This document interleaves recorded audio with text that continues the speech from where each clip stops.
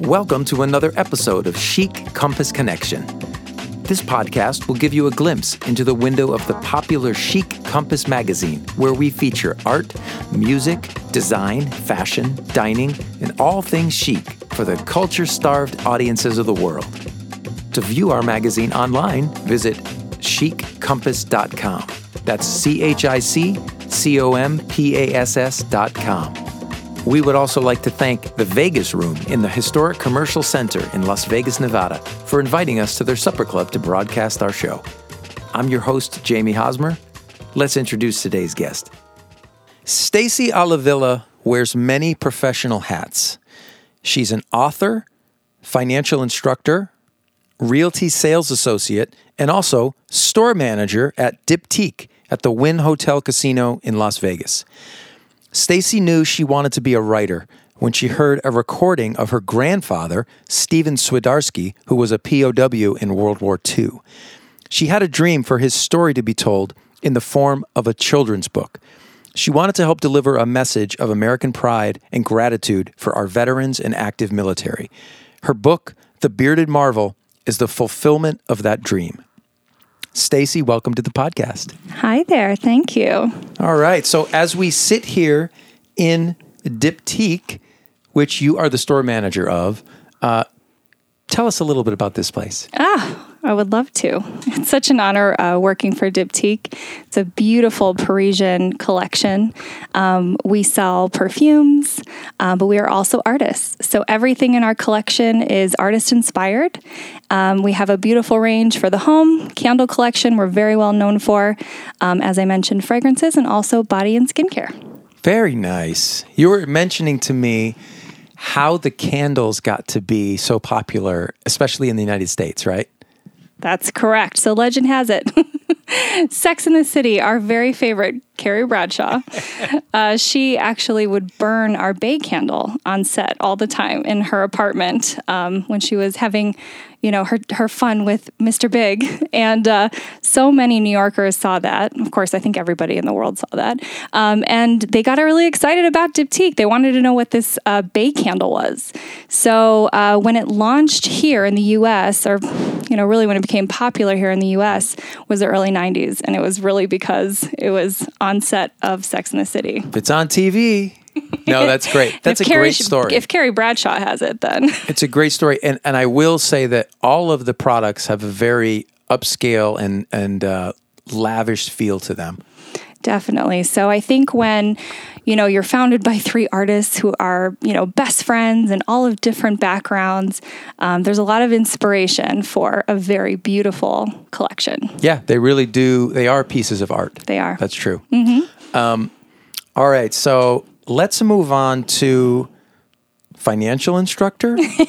Tell me about that. Oh my gosh. Well, for as long as I can remember, I've always wanted to get into investing. And so I found this incredible group of people at 101 Financial who teach a very different form of banking, smart banking that actually helps to reduce consumer debt very quickly. And it's kind of a way to be innovative with your money. And it also allows people just like me, just like you, just like anyone else, to start investing. And we invest in real estate. That sounds like something everybody should need to know. And it's been very, very fun and very rewarding. Fantastic. Yeah, I would assume helping people with their finances and a better way to do things is a rewarding thing. Yes. Yeah, it's great. That's fantastic. All right. And finally, you are an author.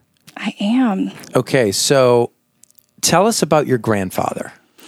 Oh, my goodness. Well, an incredible man, a family man, and lots of fun.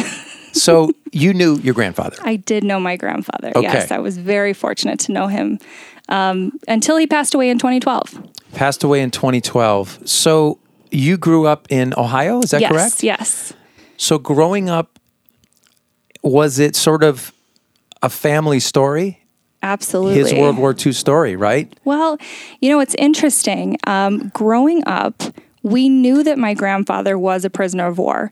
There was medals and there was clippings all around the house. We knew about it, but we never heard his story from him.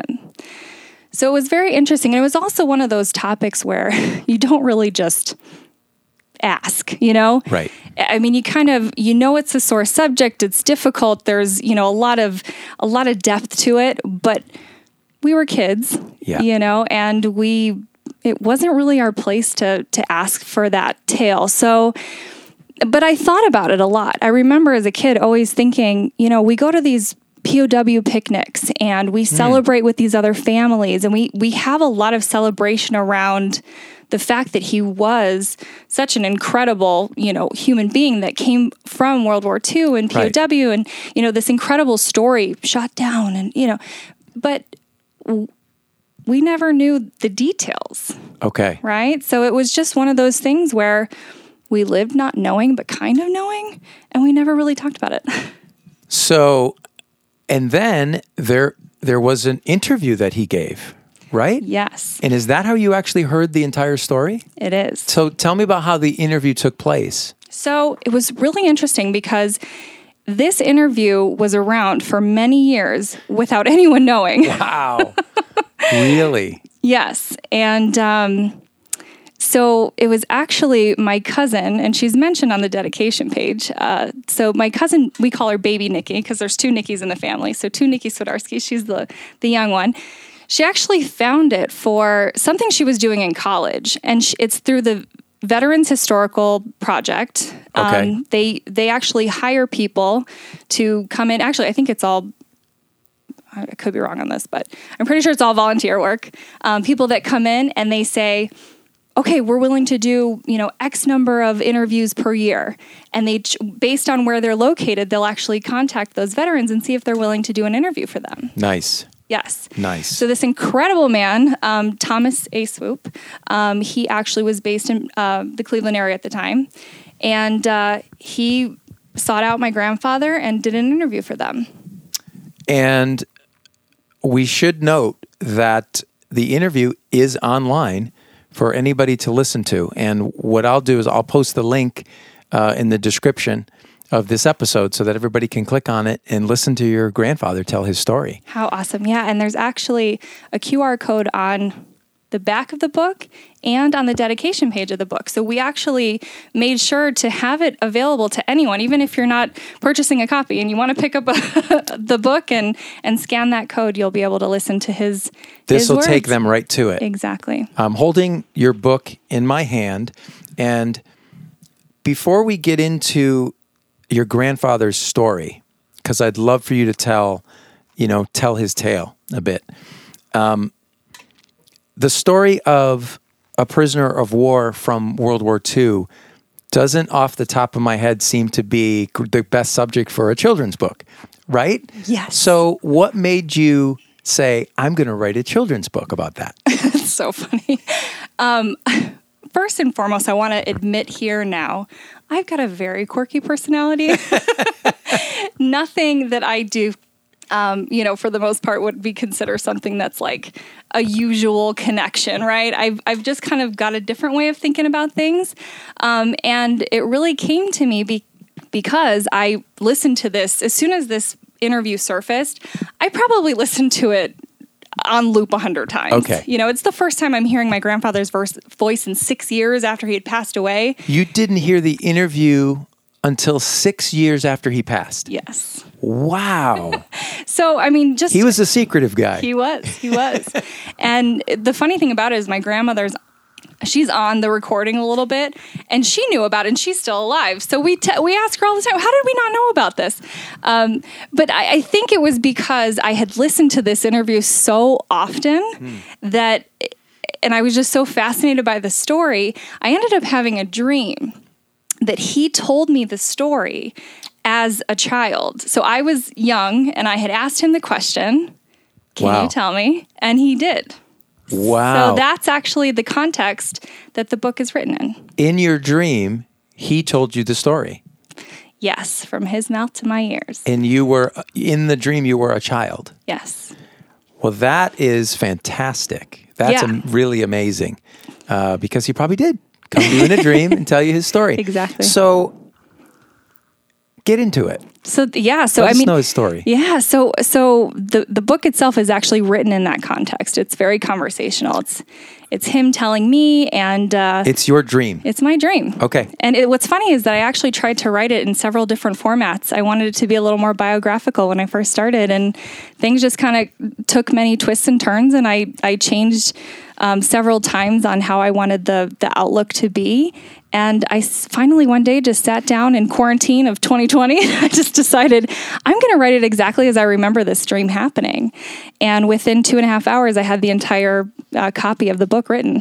2.5 hours? 2.5 hours. Wow. After several months of going, how am I going to get this thing to happen? Wow. Tell me about the title and where that came from. My Beloved Husband. Oh. Yes. So he actually was really unsure of this concept prior to my beginning this book. And so he actually, it was a very kind of weak name for a long time. I didn't really know what to call it. And so I mentioned to him about my grandfather having all these different nicknames. And he goes, well, tell me what are his nicknames? And so when I told him, he has several. So he always chewed tea-berry gum. So a lot of people called him T-Bers for short. Right? We're talking, 1930s and 40s. This is a very popular gum back there, and he used to chew it 5 at a time. So T-Bers, of course, nonno, that's Italian for grandfather. Okay. And then he actually was coined the nickname, the Bearded Marvel, when he was being held prisoner in this war camp in Germany.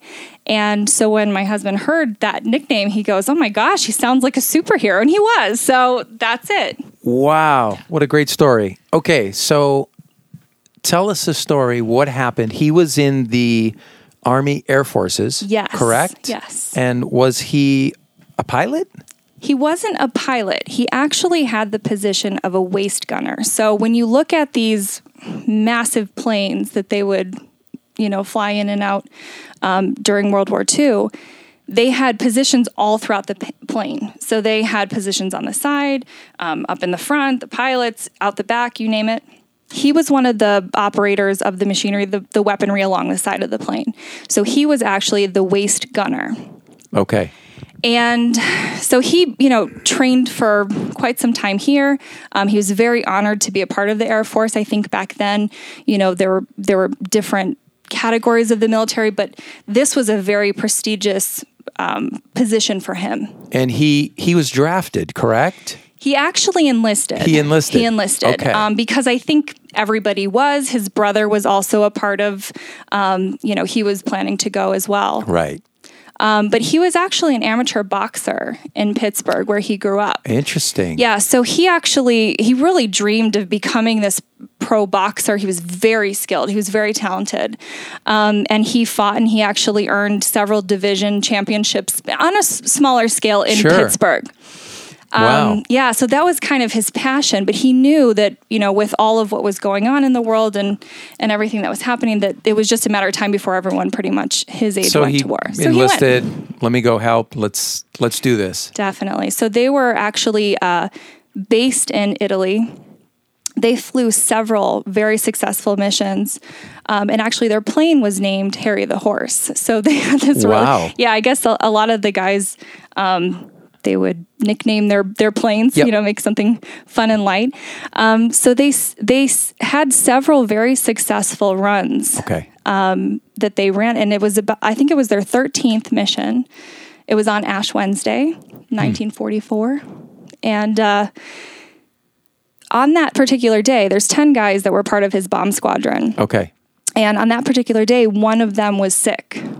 So he had to stay back, and they had to get someone from a different bomb squadron to come into their group to run this. They call it the milk run, right? Because it's supposed to be this very simple in and out of enemy territory. It was supposed to be quick and very simple. But they needed all 10 people. They needed all 10 people. Okay.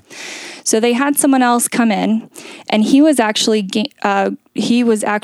trained on the same position my grandfather was. So they actually put him where my nonno used to be, on the waist gunner. Okay. That day, so he actually moved to the nose gunner. So he was right in the front of the plane on this particular milk run, so to speak. And there was a whole fleet of planes. They all went. And then the enemies were actually waiting for them on their way back.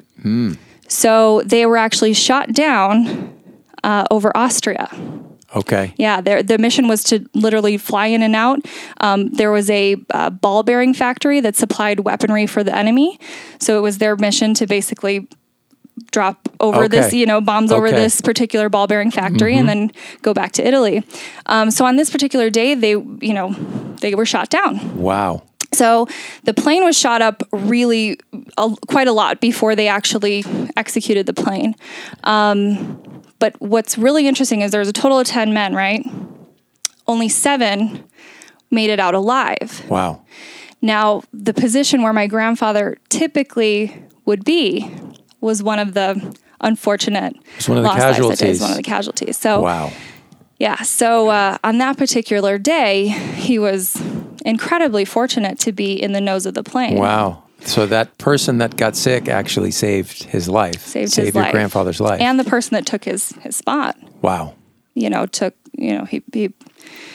didn't make it out. So what was especially interesting was that the way that my understanding, the way that his position in the nose was set up was there was actually a latch and a door behind him. Okay. And it was the pilot's job to make sure that he was able to get out. Well, this latch was stuck. So he couldn't actually get out on his own. He knew they were going down. He tried, and then he just decided to sit back and pray. Wow. And that's something he talks about in this interview, and you're just like, wow, unbelievable. So the pilot, he made it out as well, but he made sure that my grandfather was able to get out of that door. Although it was stuck, he was able to help him out. They threw on their parachutes and they all parachuted to safety, as much as you consider safety in that moment. And obviously they knew where they were, right? They knew they were in Austria at that point, or were they not sure? I would imagine that they knew where they were. Yes. I would imagine that they knew that there were other soldiers waiting for them when they did get shot down. There were several planes, to my understanding, that were shot down that day. Oh. So many of them were taken to prisoner camps that day. So they land in foreign territory, and they all get picked up. Who picked them up? So my understanding is that there were, of course, enemy soldiers waiting for them. My grandfather actually landed in a stream, in a creek, and it was, he describes it, there was probably 6 feet of snow. I mean, it was... Wow. It was absolutely dead winter time in Austria, February, Great time to land in running water. And in running water, exactly. So they were at the other side, or they were on both sides of the bank. So his parachute, of course, was out behind him, and he, lands, and luckily he landed in that stream the way he did, because he landed safely. Right. But of course they were there, and they took all 7 of the men, kept everyone together at that point in time, and they went over to something that he sort of described as he thought it was a bomb shelter. He didn't quite understand where he was. And of course, nobody speaks the same language. Yep. They're all shouting at them and, firearms in their face, you name it. It's just this really, really scary time. So they ended up marching these men to where they stayed. So Stalag Luft 6 is where he ended up. There were several of these prison camps. But that was the name of... This particular one. Were all 7 of them at the same camp? No. So they actually did get split up. And my understanding is that the pilots were very highly regarded by even the enemies. And so the pilots ended up going somewhere separate and kind of, I think, tended to a little differently. They had a lot of respect because of their positions. Okay. But my grandfather actually found his little, circle of people of Pittsburgh's, people that were from Pittsburgh. Wow. They called themselves the Pittsburgh Boys. Right. So they became very good friends and remained friends. I mean, those are the people that I can remember going to these picnics with when I was a kid. And as I mentioned, he was a boxer. So he talks a lot about how they could make something out of nothing in these prison camps. Okay. And what was so fascinating is that he actually started to train. I mean, I guess the Red Cross had, sent different sporting equipment and just things that they could. And so they actually had some of these things in their camp. So my grandfather wanted to stay in shape and, stay healthy while, he's in this imprisonment. Yeah. Nobody knew how long it would be at that time. Right. So he would exercise and he would train, and in his format, what he knew, was this boxing. And some of the guards thought, oh, this guy could be pretty good. They kind of liked what they saw. So they decided to, there was actually a Brit that was there. His name was, Sean Tracy. He was a British heavyweight champ. Wow.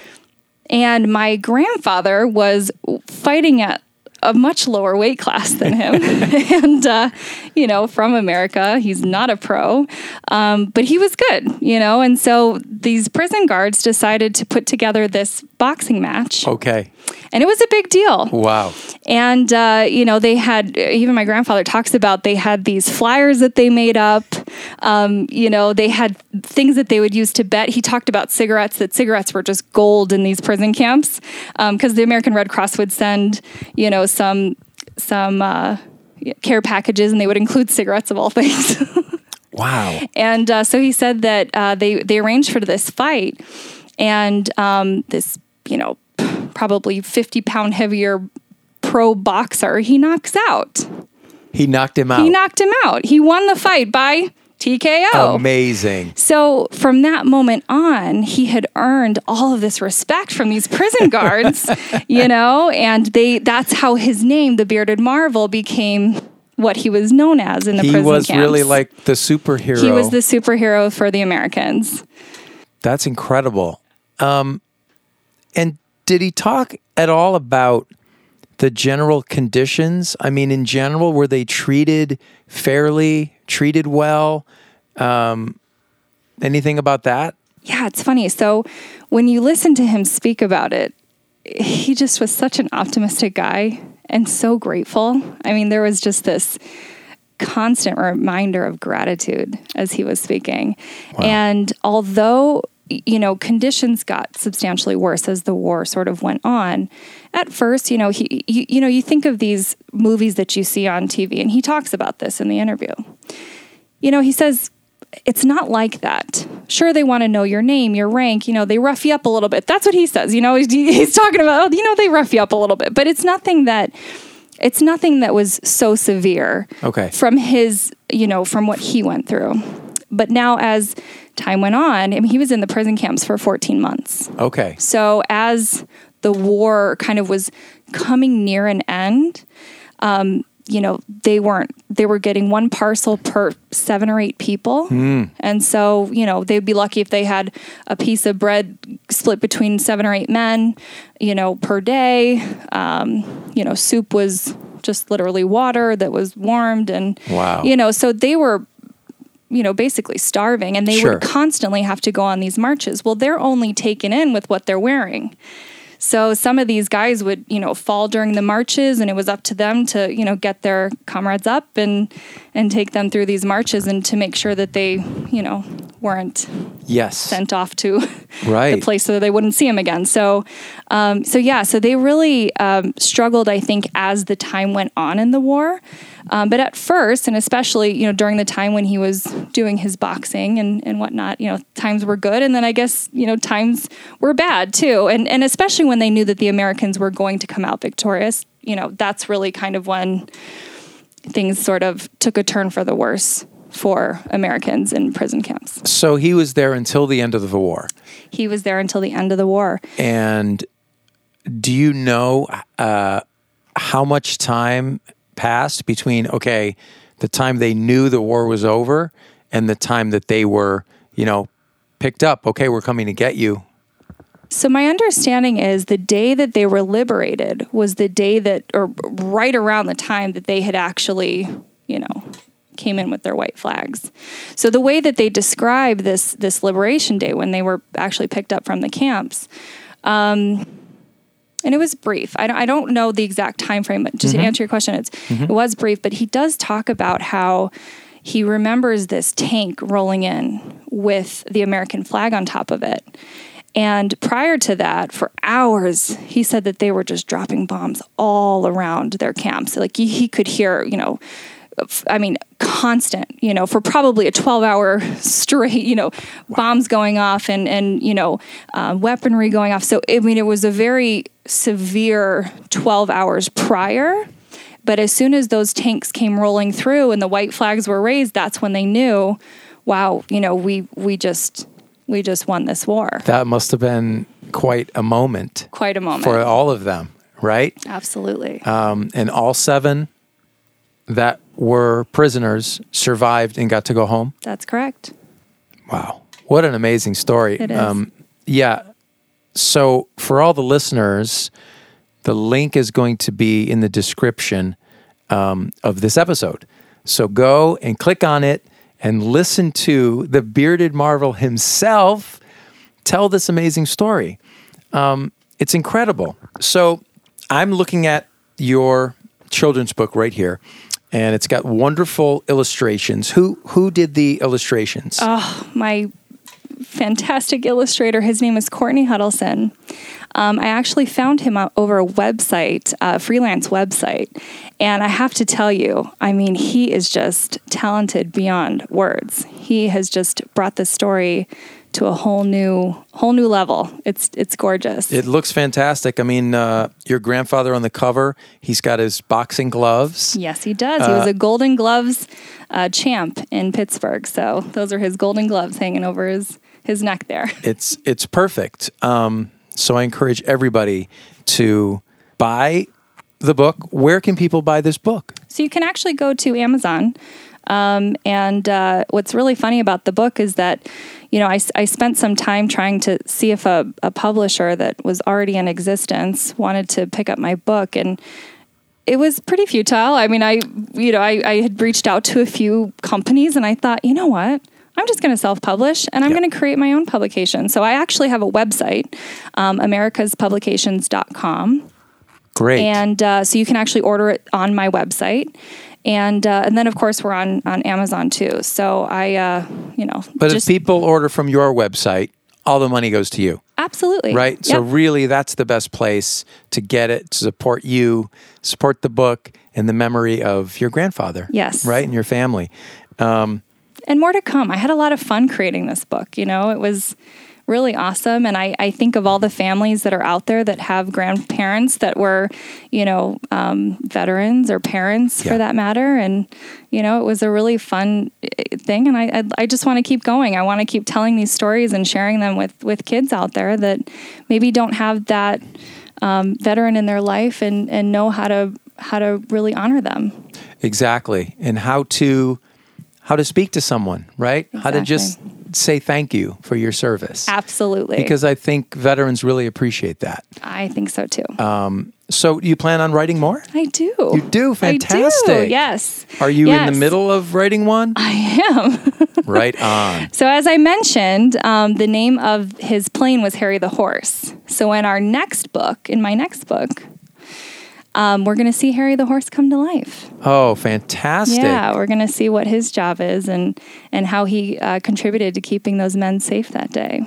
That's fantastic. So maybe a whole series of these books. That's the hope. I want to get in touch with as many people, from this particular fleet and see if they're interested in kind of connecting the dots for people and putting those 7 men back together again in their honor, and really creating this, I think about it this way.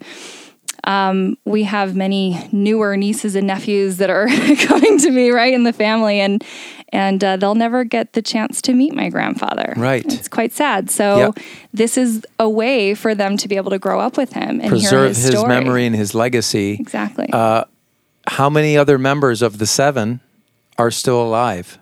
My understanding is there are less than 300 World War II veterans still alive today. Wow. And that was a stat that I looked at, I want to say it was at the end of last year, end of 2020. So to be honest, there's not many. Mm-hmm. Even the youngest guys that were in World War II are in their late 90s at this point. So there's not a whole lot. And actually, out of that group, 0. So it might be simply recordings, Yes. right? Like your grandfather's recording, and then their family members, their sons and their daughters, right? Yes. So that's the hope. Facebook is such a wonderful thing, and I can connect with so many people. Yeah. And that's the hope, is that once I can, kind of showcase some of these skills as an author and, Courtney's talent as an illustrator, perhaps they'll be excited to, kind of preserve that story for their family members too.